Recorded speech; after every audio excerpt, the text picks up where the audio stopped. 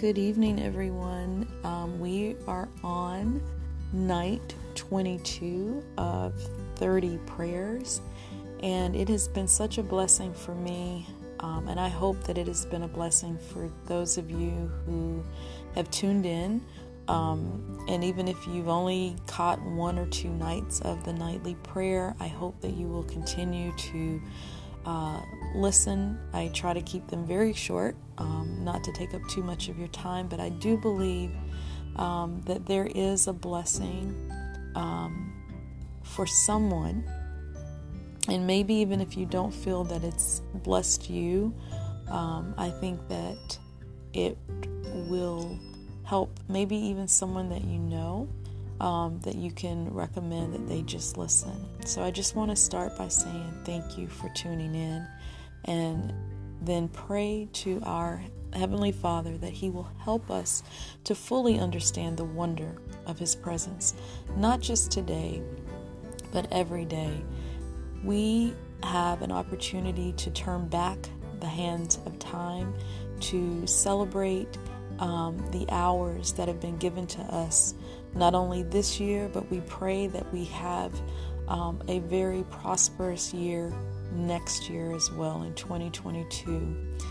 Let us remember to be grateful for whatever the gifts that we have been given, for our families and for our friends. We thank you for being able to live fully in the moment, to be mindful of our blessings, and we thank the divine Creator for this extra gift of giving us time to mend the relationships that have been broken, time to renew old friendships that have been put to the wayside.